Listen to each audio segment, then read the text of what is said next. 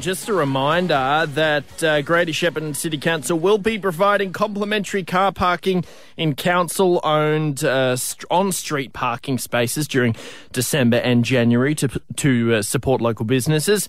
Time limits will still apply for the parking spaces during the period, and infringements will be issued if you overstay the time.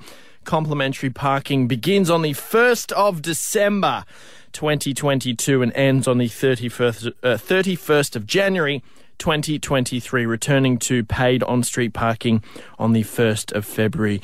The complimentary parking does not apply to the multi-deck car park, GV Health or Care Park car parks, all right?